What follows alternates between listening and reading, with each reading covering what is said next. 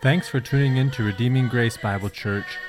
Here at Redeeming Grace Bible Church, it's our full conviction, as Paul told Timothy in 2 Timothy 3:16, that all Scripture is God-breathed and is profitable for teaching, for reproof, for correction, and for training in righteousness, that the man of God may be complete, equipped for every good work. We pray as a result of this sermon, you come to see and know Christ more clearly, and if you do not yet know Christ, that you might also come to see him as Lord and Savior.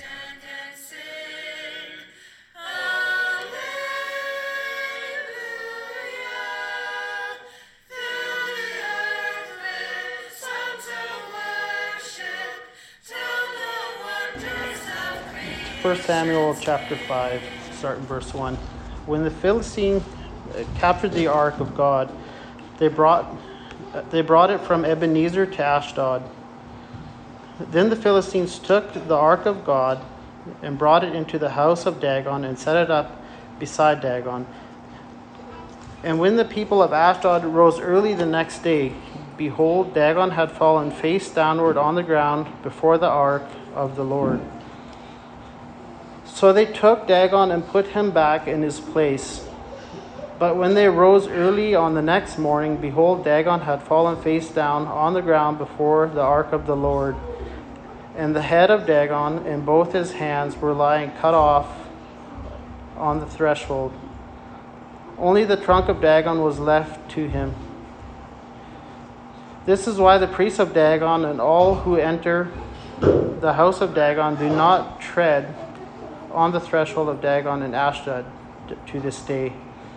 The hand of the Lord was heavy against the people of Ashdod, and he terrified and afflicted them with tumors. But Ashdod did both Ashdod and its territory.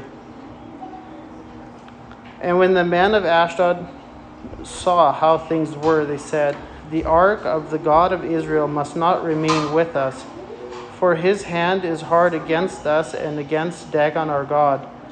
So they sent and gathered together all the lords of the Philistines and said, "What shall we do with the ark of the Lord of the God of Israel?" They answered, "Let the ark of the God of Israel be brought around to Gath." So they brought the ark of the God of Israel there. But after they had brought it around, the hand of the Lord was against the city, causing a very great panic. And he afflicted the men of the city, both young and old, so that tumors broke out on them. So they sent the ark of God to Ekron. But as soon as the ark of God came to Ekron, the people of Ekron cried out, "They have brought around to us the ark of the God of Israel to kill us and our people." They sent therefore and gathered together all the lords of the Philistines and said, "Send away the ark of the God of Israel and let it return to its own place, that it may not kill us and our people." For there was a deathly panic throughout the whole city. The hand of God was very heavy there. The men who did not die were struck with tumors, and the cry of the city went up to heaven.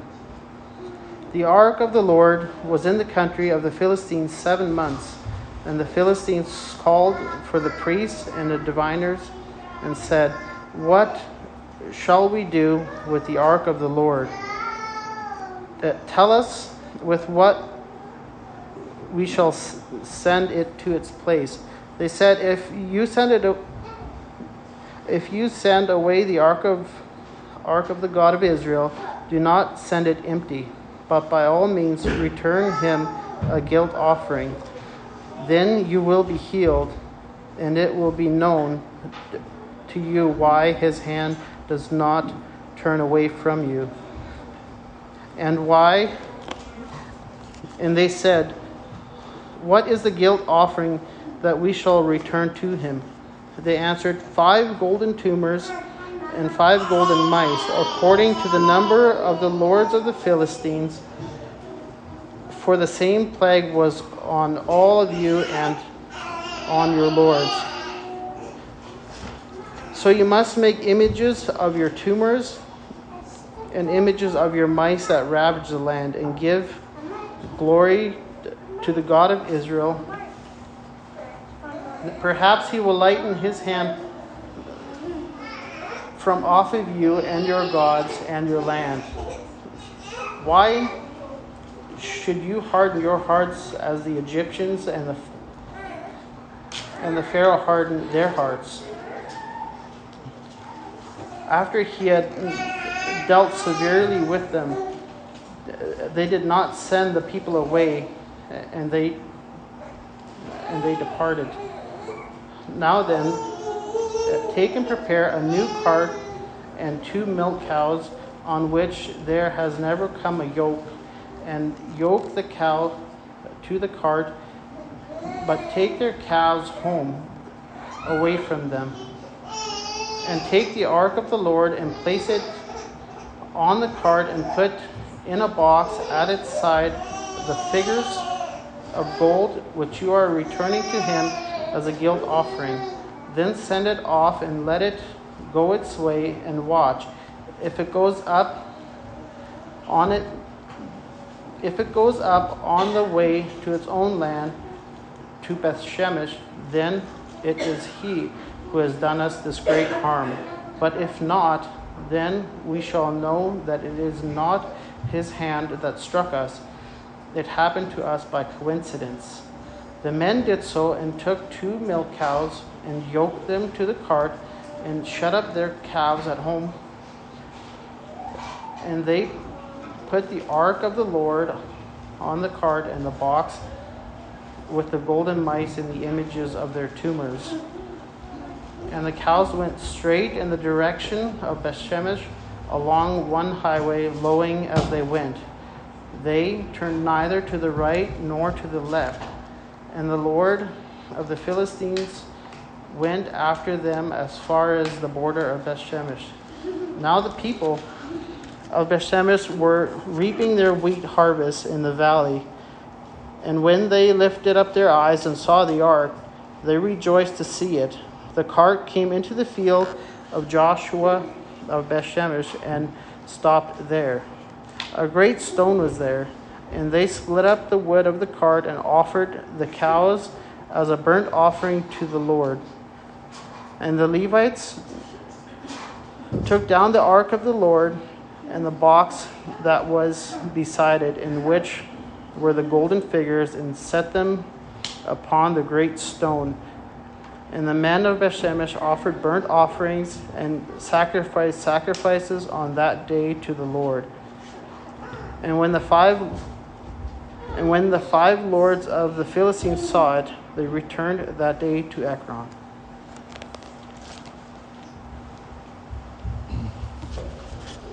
Thank you, Isaac. Well, we remember once again that though the grass withers and though the flower fades, that the word of our God remains forever. Let's ask his help as we look at this passage of Scripture, please. Father, we come before you, and we, Lord, just are amazed to consider these events that happened 3,000 years ago, and yet we see, Lord, your power and your might, but we also see, Lord, your mercy and kindness in many ways as well. And Lord, that you are truly King of all kings, and there is no God beside you. And so I pray that as we consider these events, and Lord, the truths that they hold, that you would open our understanding, that we would praise you as the Lord of Lords. God, that you would expose even in our own hearts and minds idols that we may have, things that we may look to as a form of comfort or strength. Lord, that you would expose that in us, that we would be wholly devoted to you. And Lord, even as we consider your work among the nations, we marvel that you, Lord, have called not only people from the Jews, but from every tribe, tongue, and nation. And this was your plan, even in the beginning. And so we marvel to see this unfolding throughout history in various ways. We ask you, guide us now in our thoughts. My words would be a blessing and encouragement to your people, and that your Spirit would be at work not only in my speaking, but also in the hearing of your word this morning. We ask this now in Jesus' name. Amen. You may be seated. Thank you.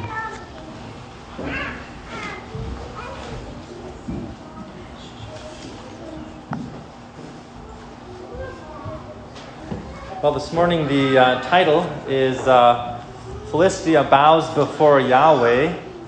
And we remember last week the scene ended in a very gloomy, dark way, which seemed to be a complete defeat of Israel. And from all appearances, their God had actually gone into exile, taken by the Philistines, which was represented by the Ark of the Covenant. You know, sometimes when you talk about Christ in the workplace, or maybe in the marketplace, or perhaps you talk to somebody on the street, maybe at the post office, you're waiting in line and there's opportunity to talk about the Lord. Sometimes people respond with, why don't you save that for church? We don't talk about Jesus out here. I don't want to hear it in the workplace. I don't want to hear it in the grocery store. I don't want to hear about Jesus in the post office. That's something that you guys can just do in church. And even have seen police officers treat, street evangelism that way. This is something you guys can do in church, but don't bring your God out here. And especially if you have the audacity to call other religions pagan, and to say that they are wrong, and that they actually need to repent and turn from their false gods and believe upon the Lord Jesus Christ, well, in our day, that is simply arrogant. And that is definitely not tolerated, to call any other religion wrong or false. But in our passage this morning, we are reminded in a very clear way that God is the God of the nations. He is not only the Lord of Israel. He's not just a tribal deity as their little idol Dagon, but he actually can claim rights to every people, every nation, because he has made everything. And he sustains everything by the word of his power. And so God is God over all the nations, and there is none beside him. And so last week, what looked to be a devastating defeat, and in many ways was for the people of Israel, they lost 44,000 fighting men in battle to the Philistines. Their two priests, Hophni and Phinehas, the sons of Eli, were killed in battle because they were told to bring the ark as a sort of good luck charm in the war against Philistia. And Eli, the high priest at the time, also died from shock as he heard the news that the ark was taken. And the scene ended with the wife of Phinehas, hearing of what had happened, going into premature labor, also dying, but before she dies, names her son Ichabod, which means, where is the glory, or the glory has departed. As far as Israel was concerned, this may have been the end of the covenant with God, the end of the promises. Their God had been exiled into the camp of the enemy. And there was no plan to send a troop in to try and retrieve the ark. There was no retaliation. We're told all of Israel retreated each to their own home. And yet we find that the story does not end there. Something unexpected and yet incredible begins to happen. God does battle against the Philistines and against the false god Dagon without the help of Israel, and single-handedly brings the nation to their knees before the God of Israel. And how does God display his power over the Philistines? Well, this morning I want to look at three primary ways from our passage of Scripture here this morning. Three primary ways that God displays his power over the nations, specifically over this nation which we know as the Philistines. First of all, God dismantles their false deity, Dagon, and quite literally dismantles him. The scene is remarkable. It's one of those scenes where you probably hear as a child, maybe you've been reading through the Bible and you come across this story and you think, that is such a crazy story. I mean, I don't think even Hollywood themselves could come up with such a scene as what has unfolded here. That the Philistines would have thought they have won a great victory. You could just imagine the rejoicing and the celebrating and the parties that were planned for the following day. They had won a mighty victory, and they had taken the Ark of the Covenant, something that had been with Israel for over 400 years since God had given Moses the instruction on the mountain to build the ark and to put the tablets, the commandments within it. And this represented God's presence with his people. This has never happened. It has never been exiled out of Israel. The Philistines surely had won the war to end all wars. And yet what they didn't realize is they actually brought home a hornet's nest. They brought the ark that belonged to the God who is a consuming fire. And so we have this scene. They arrogantly placed the ark at the foot of their false god, this statue, which we don't know exactly what Dagon would have looked like. Apparently one of the gods of the Canaanites. And they placed the ark of God in this position of defeat, as it were, at the feet of Dagon, in the temple of Dagon, as though to say they had finally confined the God of Israel, this mighty God who they knew to destroy the people of Egypt. Remember when the ark came into the camp and the people of Israel began shouting, and when the Philistines realized what had happened, that this ark came in, we find in chapter 4 and verse 7, they were afraid. They said, a God has come into the camp. Woe to us, for nothing like this has happened.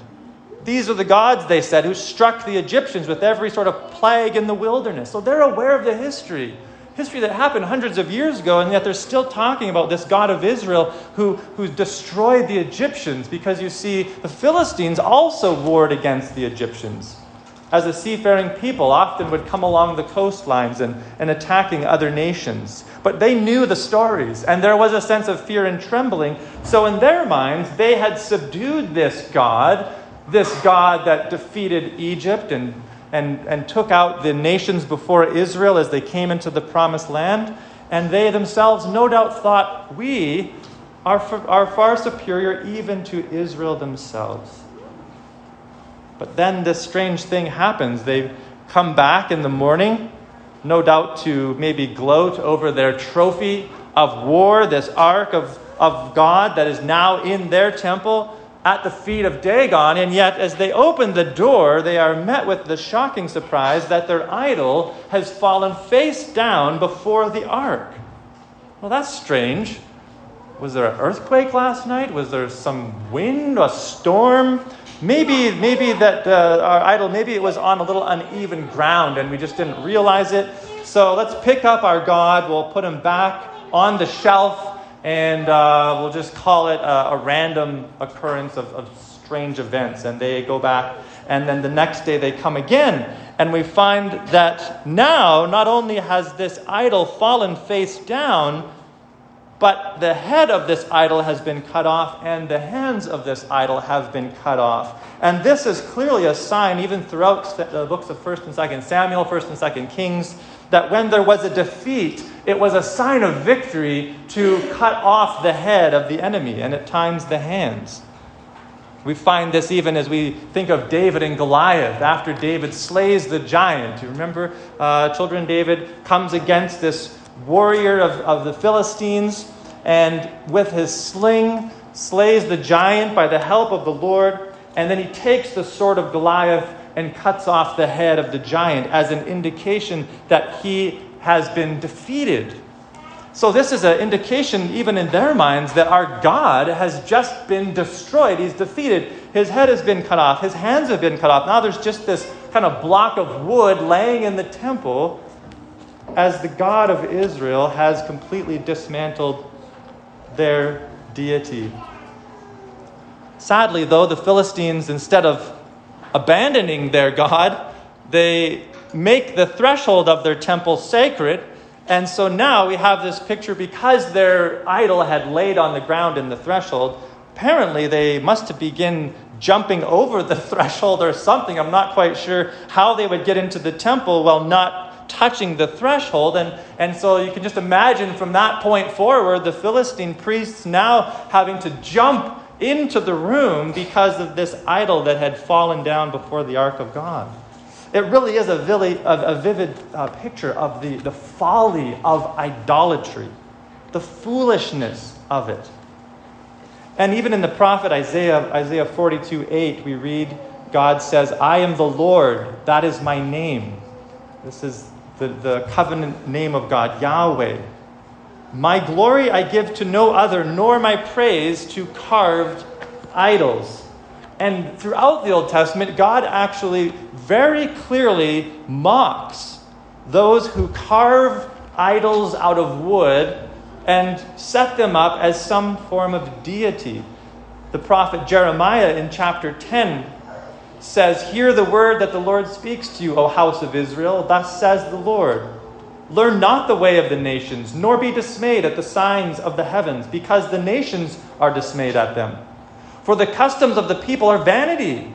A tree from the forest is cut down and worked with an axe by the hands of a craftsman. They decorate it with silver and gold. They fasten it with hammer and nails so that it cannot move.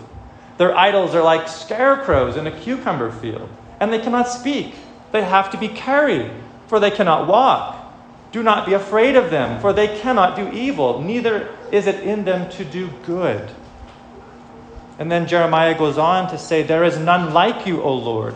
You are great, and your name is great in might. Who would not fear you, O King of the nations? For this is your due. For among all the wise ones of the nations and in all their kingdoms there is none like you. They are both stupid and foolish. The instruction of idols is but wood. Beaten silver is brought up from Tarshish and gold from Uphaz. They are the work of the craftsman in the hands of the goldsmith. Their clothing is violet and purple. They are all skilled workmen. But the Lord is the true God. He is the living God, the everlasting King. At his wrath the earth quakes, and the nations cannot endure his indignation. Jeremiah is pointing out the foolishness of idolatry. You literally chop down a tree, and you have to nail it down in place so it can't move, and yet you set this up as an idol, as a god, as something that's going to protect you and do good to you. In Isaiah 44, another famous passage, we have God again pointing out the foolishness of idolatry. That they'll cut down a tree, and then from part of this tree we cook our food in the fire to warm ourselves. Another part of the tree that we carve and make into a so-called god, and then we bow down and worship it. It's foolishness. It's vanity. Now, I know today we may feel that humanity has maybe in some ways advanced beyond such foolishness as to bow down to carved images. And yet, idol worship is very much alive and well throughout the world. In fact, something as simple as even a supposed picture of Christ or the Catholic idea of praying to a saint or all of the various relics, this becomes a form of idolatry. We're told not to make a graven image. This is one of the in the first table of the law. No other gods before me. Do not make graven images. It could be something as simple as a picture, as an image, or a carving. Making an image that we convince ourselves represents God to us is likened to what the Philistines are doing here. And God shows himself supreme over the gods of the nations. The foolishness of idolatry. And we can even today find images of maybe Buddha in many gift shops or on the home decor aisle, as though this is a normal thing to set up in your home. Native spiritualism today is popularized in school and by governments today. Even when I was doing my last year of trade school there was, I walked into the auditorium there at the campus, and I thought I smelled smoke, and I was like, that's weird. I thought this was a no smoking campus. They make those that are smoking go out and stand basically on the road to smoke their cigarettes, and they are very proud of this. And yet here we have, I could smell smoke, something burning in the auditorium.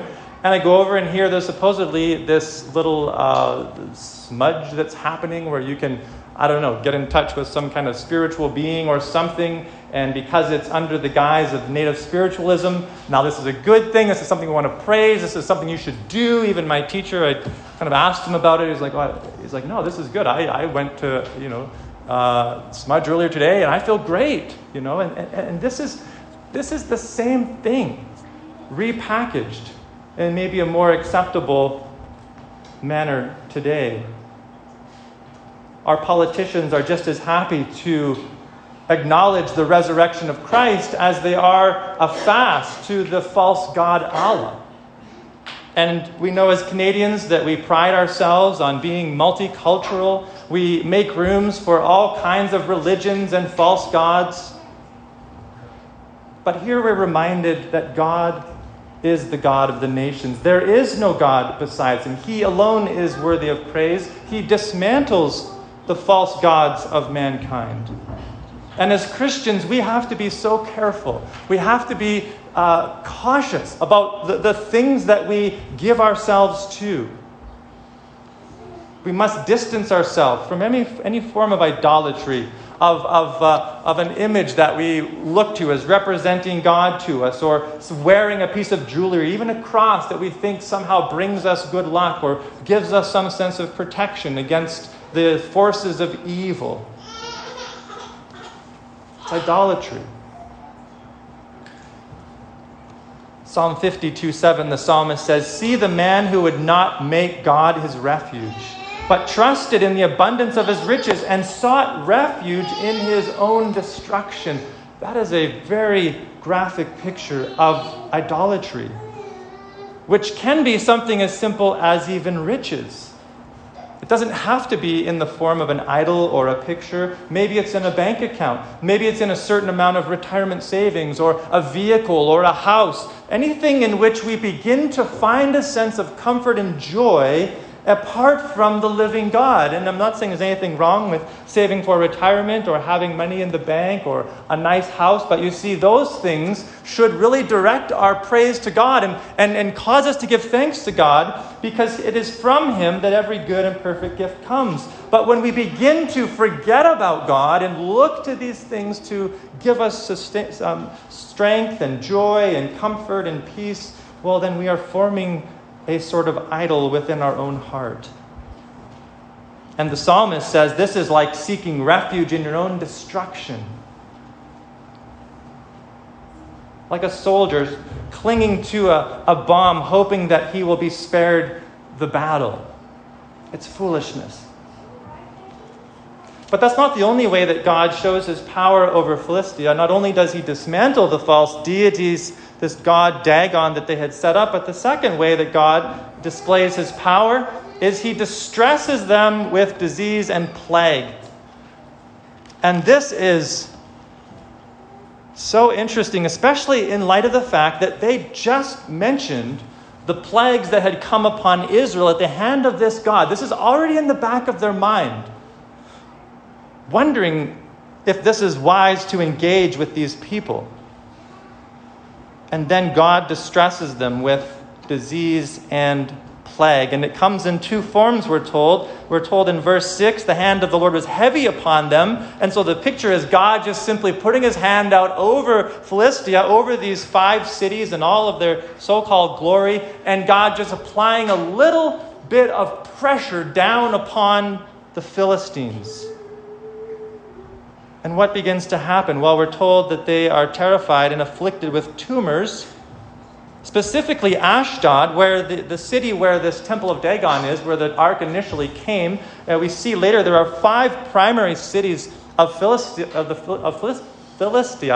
And so what ends up happening is the ark becomes almost a hot potato as they begin connecting the dots and realizing, hey, where the ark of this God is, that's where we're afflicted with tumors. That's where this plague of mice is breaking out. Get this thing away from me. I don't want it here. This is only bringing about suffering for us. And so God afflicts them in these 2 ways, disease and plague. And exactly what the tumors are, we're not sure. There's a few different takes on that. Again, I'm very limited as far as Hebrew goes, but the word has the idea of mound, but apparently this word also at times, without being too graphic, I guess, came to be referred to as the back end of a human being. And so some actually believe this was a form of like hemorrhoids or something of that nature. And others say, no, this is probably tumors or boils on the body that would have begun to break out. We're not given a lot of detail, thankfully. It's not something you really want to think a lot about. Obviously, this was extremely miserable for the Philistines, and this began to happen across the city. And the mice began to ravage the land. We get indication of that even as they form this offering to God. No doubt the mice also spreading disease, or what we know as the bubonic plague, is believed to, in many ways, progress through rodents, through rats and mice that carry the disease, get into the feed supplies, just kind of go everywhere, as you know. Even to have a single mouse in the car can be quite devastating. My sister-in-law this past week had a mouse in the car, and I made the joke to her that, well, you better hope that mouse isn't pregnant. And turns out a day later, she found a whole nest of baby mice in her spare tire. And at that point, it was a complete war. I think she had 5 or 6 traps in there. She had some kind of mint oil, which apparently mice don't like the smell of mint, was in the vehicle. And in the end, she did catch the mouse. But we know the devastation of a whole infestation of mice, not only from a disease standpoint, but simply the destruction that they bring. And so God displays his power over them, and this naturally induces a sort of panic and fear among the people. I mean, we saw how countries react at even the possibility of sickness and disease spreading. I mean, even just the idea that there might be disease rapidly spreading throughout, we saw countries shut themselves down, locking up business owners, locking up pastors, freezing bank accounts, willingly subjecting themselves to whatever the government tells them they ought to do in order to avoid this sickness. But here the people are physically seeing the effects of God's hand upon them. And we can just imagine the chaos that would have broken out. And as they begin to realize it's because they are housing the ark of God, that's what they want to get rid of. And it just begins going from city to city to city as God's hand is upon them. It reminds us of Hebrews 10:31 that it is a fearful thing to fall into the hands of the living God. You see, they thought they were subduing the God of Israel, but in reality, it was them who were about to be subdued. Again, in the Psalm 60, God speaks of the nations outside of Israel. In verse 6, we read, God has spoken in his holiness. With exultation, I will divide up Shechem, he says, and portion out the vale of Succoth. Gilead is mine, Manasseh is mine, Ephraim is my helmet, Judah is my scepter, Moab is my wash basin. Upon Edom I cast my shoe. Over Philistia I shout in triumph. He is the God of the nations. And if you declare war on the God of the nations, you find you are quickly in a losing battle. But I think there is a sense also of the Lord's mercy in this. I thought of the man Naaman. You might remember the story of Naaman in 2 Kings 5. He was a Syrian general who was extremely successful, a very valiant man who had great victory in battle. Excuse me. And yet we're told in 2 Kings 5 that Naaman had leprosy, a terrible disease that would slowly eat away your flesh. And a Jewish slave girl in his house tells him about the prophet of God who can help him. And finally, he has to humble himself and go to Elijah and is told to bathe in the Jordan River, which he doesn't really want to because it's dirty, but finally realizes, well, if this is what I must do, then he does and is healed by the Lord. So in that sense, the leprosy that plagued Naaman was actually a sort of grace that drove him to the God of Israel, that exposed his own emptiness and the powerlessness of his own worship as a Syrian. And I think in a similar way, the affliction that God brought upon Philistia exposes their false worship It shows them the bankrupt nature of their religion and their lifestyle. I like to think that perhaps some of them actually never went back to worshiping the god Dagon. We know in some form it did continue on, but maybe even some from Philistia began to realize the emptiness of their own religion and began to fear the God of Israel. We know many times throughout the scriptures we see believers among the most unexpected places. Even in the Gospels, many times Jesus marveled at the faith not of Israel, but of maybe a Roman centurion. Or maybe a woman at a well, a Samaritan who was considered outside of the people of God. And there we find faith and God's grace. God is demonstrating that he is supreme over all gods. And if he does so by inflicting them for a season that they might turn, that is actually also a gracious thing. I love how the Apostle Paul put it. He said in 1 Corinthians 8:4, "Therefore, as to the eating of food offered to idols, we know that an idol has no real existence, and that there is no God but one. For although there may be so-called gods in heaven or on earth, as indeed there are many quote-unquote gods and many lords, yet for us there is one God, the Father, from whom are all things and for whom we exist, and one Lord, Jesus Christ, through whom are all things and through whom we exist." And that is what is being put on display even to a pagan nation, the people of Philistia. And so, yes, God can use sickness and decay and pain to drive people from their idols, to drive them from their self-sufficiency, that they might come to him, the fountain of living water. And this is why I think we ought to sometimes be careful, even as we think about, the smoke is so gross and discouraging, and I just wish it would go away. I wish that our economy would bounce back and that there would be more prosperity in the land. My wife went with her sister to Edmonton this week and was talking about just kind of being shocked a bit by the homelessness that is now present there.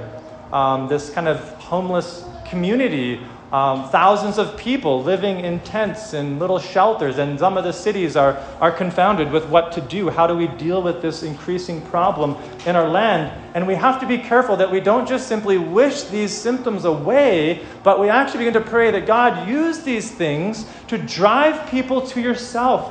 Expose in this country the emptiness of their own self-sufficiency. The emptiness of just being a self-made man or woman. Only in God is there true life. And even as God's children, he may discipline us at times as a loving father. It's one of the marks of being a children of God, that he disciplines us. Sometimes it can be through sickness or trial or loss or financial hardship. And we obviously don't enjoy those things, but we trust that God is still good in them. But those who harden themselves against God, his justice and power is displayed so all may know he is supreme. You see, this account is not just for the people of Philistia, but it's also for Israel. Maybe some of them were thinking, maybe that god Dagon has something on our God. Maybe Dagon is actually the stronger God. And this affirms to them, no, our God is the one true God. And think of the thousands of people who've read this account and been reminded that our God is alone the one true God. And all of this happens seemingly without Israel even knowing it. I mean, somehow Samuel or whoever recorded this for us comes to learn of it. We're not really told exactly how. I'm sure it was an incredible account as they, the cart comes back. They thought it was gone, and now they're thinking, what exactly happened over these past 7 months? And somehow they are told the story. But lastly, we see God not only displays his power by dismantling their false deity and distressing them with disease and plague, but God also receives their atoning delivery. God receives the atoning delivery that they come up with. And this has gone on, we're told, for 7 months. It's hard to imagine that it took them this long to come up with a plan to get rid of the ark. But after 7 months and much death and disease and chaos, and you could just imagine the angry people as the various kings of the cities are trying to figure out what to do, they come together and they come up with a plan and also a test. And it's pretty self-evident what they do. They decide that they must return this ark back to the people of Israel, but no Philistine wants to be the guy that carries the ark back to the people they thought they defeated. So they come up with a plan to send the ark back, but not without an offering. So they make these golden tumors representing the tumors that they were plagued with and the mice. But they're also kind of in the back of their minds thinking, maybe this is all a coincidence. Maybe it just happened that this ark came to us, we got it, and at the same time there was some kind of plague that went through the cities, and we're just making a false connection with the God of Israel and all of the things that had unfolded. So the plan is that, to return it. The test is that we'll return it in such a way that would otherwise be quite impossible. And for you who've worked with livestock, you know immediately the test here. They take 2 cows who are milk cows and yet with calves. So the idea is that these calves have not been weaned from the mothers, and these 2 cows will be tied to a cart and set on their way. Now, if the cows return back to their calves, which every fiber in their being is wanting to do, then this was all a coincidence, and it was really not the God of Israel that had done this. But if the cows return, then we know this was in fact the hand of God against us. And so they come up with this plan, and they get everything together. They form the golden offerings to the Lord and send them on their way. And there's a very fascinating verse in the middle of this plan as they are talking about all that's happened. In verse 5 and 6 of chapter 6, it says, "You must make images of your tumors and images of your mice that ravage the land, and give glory to the God of Israel. Perhaps he will lighten his hand from off you and your gods and your land. Why should you harden your hearts as the Egyptians and Pharaoh hardened their hearts? After he had dealt severely with them, did they not send the people away and they depart?" So, in some ways, they are showing more discernment than even the covenant people of God. Certainly more discernment than the entire wisdom of Egypt as they encountered this God. They're saying, listen, don't be fools. Don't harden your hearts against this God. It will not go well. He will destroy us completely if we stand in opposition. Humble yourselves. And in fact, we're told they actually glorify the God. They give glory to the God of Israel. You see, where Israel thought the glory had departed, actually God had invaded the people of the Philistines, and there is getting glory among the pagan nations. This is an incredible picture of even missions to an extent. God not only goes to war against these people, but he is also on mission that they might glorify him. And we have this picture of an offering, a sort of atonement, if you will, to the God of Israel. Now, the Philistines obviously don't have a lot of theological understanding here, but even in their own pagan systems, they understood a principle of sacrifice and offering to their gods. And so they assume that this God is angry with them, that they are guilty. There's a sense of guilt here, and that they must prepare a form of guilt offering to appease this God, that he might lift his hand off them. And God graciously receives the gift. The cows go on their way. We're told that they're lowing as they go. I mean, you can just imagine the picture. These cows that want their calves. Their calves are in the pen, calling for their mothers in a way that only a young calf can do. And the cows, we're told, are lowing, so they're calling back to their calves, and yet they do not turn to the right or the left. They are set like a flint to Beth-Shemesh and return the ark of God back to the people of Israel. So whether Israel thought the glory had departed, actually God had got glory over the Philistines and himself delivered the ark back to his people. And they sacrificed the cows. The cart that was used becomes the wood for the fire. And the golden tumors, I assume, also offered up to the Lord, and the mice. And the people, the leaders of the Philistines, return.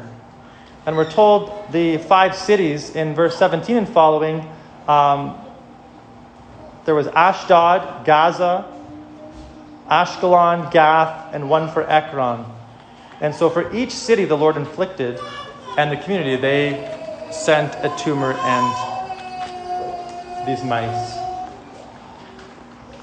So what an incredible picture of God displaying his power over the nations, over the false gods of man.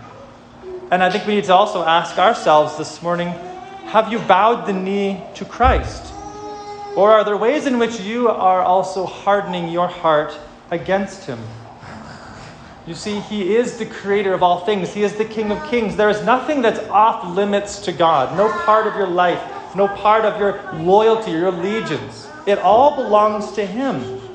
And so if there are areas in which we harden ourselves against God, we refuse to submit, we refuse to confess, we refuse to align ourselves to his word, then we are no better than the Philistines who presume upon the Lord, thinking that he can be confined or restricted, and yet God himself may war against us. Do not play the fool. Humble yourself before the Lord. Confess your sin. Acknowledge his lordship over all things. Give him the praise and honor and glory that is due his name. And this also means that there is no nation on the earth in which Christians cannot go and say to them, turn from your false gods, turn from your sin, turn from your rebellion, and believe upon the Lord Jesus Christ. You see, we're told in Romans that in times past, God overlooked in a way the ignorance of the nations. But now, Peter says, he is calling men everywhere to repent and to believe upon Christ. This gives the missionary, the Christian, authority to look at anybody in the face and say, listen, your sin is an offense against the living God. You need to repent and turn to Christ. And this is what got many of the apostles killed and executed and jailed and beaten. And so it doesn't mean that we'll be well liked by a world in which we bring this message, but we know that there will also be some who do, in fact, have ears to hear and eyes to see, that will turn and repent. So we know that something far worse than tumors and mice is coming upon this world, and only Christ is the refuge. No sacrifice of bulls or gold actually removed the stain of sin. It is only the blood of Christ that can remove our guilt. And so for you as a Christian, may we rejoice in God. May we give thanks to God who himself has went into battle on our behalf. And last week I made the connection in that the same way that the ark went into the enemy's camp, the people of God thinking that they had been defeated, that God had been subdued. We see a picture of Christ himself. All of his disciples abandoned him. Some of those closest to him deny him, and yet Christ alone goes into the grave, goes into death, hangs upon the cross, bearing the weight of divine wrath. And as he is laid in the tomb, certainly the disciples must have thought, this is the darkest day of humanity, and it certainly was. But they had no ability to understand that Christ would not remain in the grave. After he had won a victory over death, over our sin, Christ himself would come out of the grave in victory, in resurrection. You guys see, I think in this account there is again this principle we find throughout the scriptures of darkness and then light, of death and then resurrection, of apparent defeat followed by triumphant victory in God. And this is what we must preach to ourselves as Christians. God is the triumphant victor. Christ is the captain of our salvation. He has won the war. By himself has gone where we could not. Even while we were enemies of God, Christ died for us. And may we rejoice in that. Let us not be entertained and enticed by the many idols of this world. They are empty and powerless. And Christ will reign until every last one is brought under his feet. And then Christ will return and he will establish a new heavens and a new earth where righteousness alone dwells. All of the filth of humanity will be swept away. We must keep our eyes upon Christ, the King, our Redeemer, our champion, who went into the tomb and came out victorious. Peter preached the gospel to the men of Israel on Pentecost, and he said, "Men of Israel, hear these words. Jesus of Nazareth, a man attested to you by God with mighty works and wonders and signs that God did through him in your midst. As you yourselves know, this Jesus, delivered up according to the definite plan and foreknowledge of God, you crucified and killed by the hands of lawless men. God raised him up, loosing the pangs of death, because it was not possible for him to be held by it." No more could the Philistines contain the ark of the living God than the tomb could contain the life of the living Word. And we rejoice that God has indeed won the victory. And so let us stand in that. Let us worship him as the one true God and call the nations to repent and to look unto God, our Savior. Let's pray, and we'll close there this morning. Father, we come before you this morning, and Lord, we are overwhelmed with gratitude, knowing that in so many ways we are very similar to the people of Philistia. We had no claim on the lineage of Abraham. We had no birthright to speak of. Lord, born in sin, born in trespasses, bent on rebellion.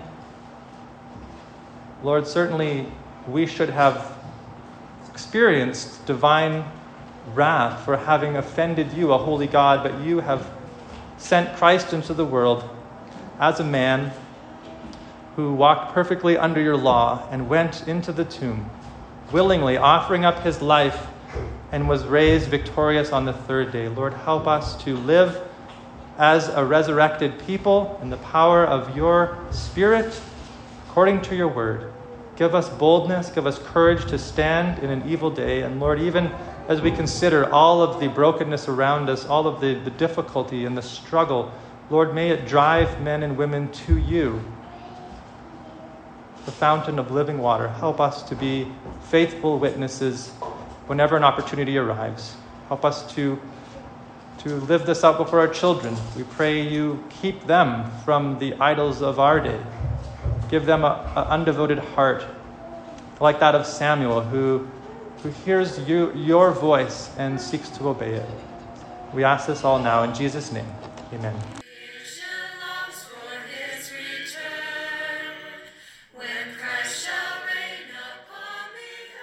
Thank you for tuning in to this sermon preached at Redeeming Grace Bible Church. If you'd like to find out more about Redeeming Grace Bible Church or find other sermons and resources, please visit us online at www.redeeminggracechurch.ca. And we pray that the Lord bless you and keep you, the Lord make his face to shine upon you and be gracious to you, that the Lord lift up his countenance upon you and give you peace.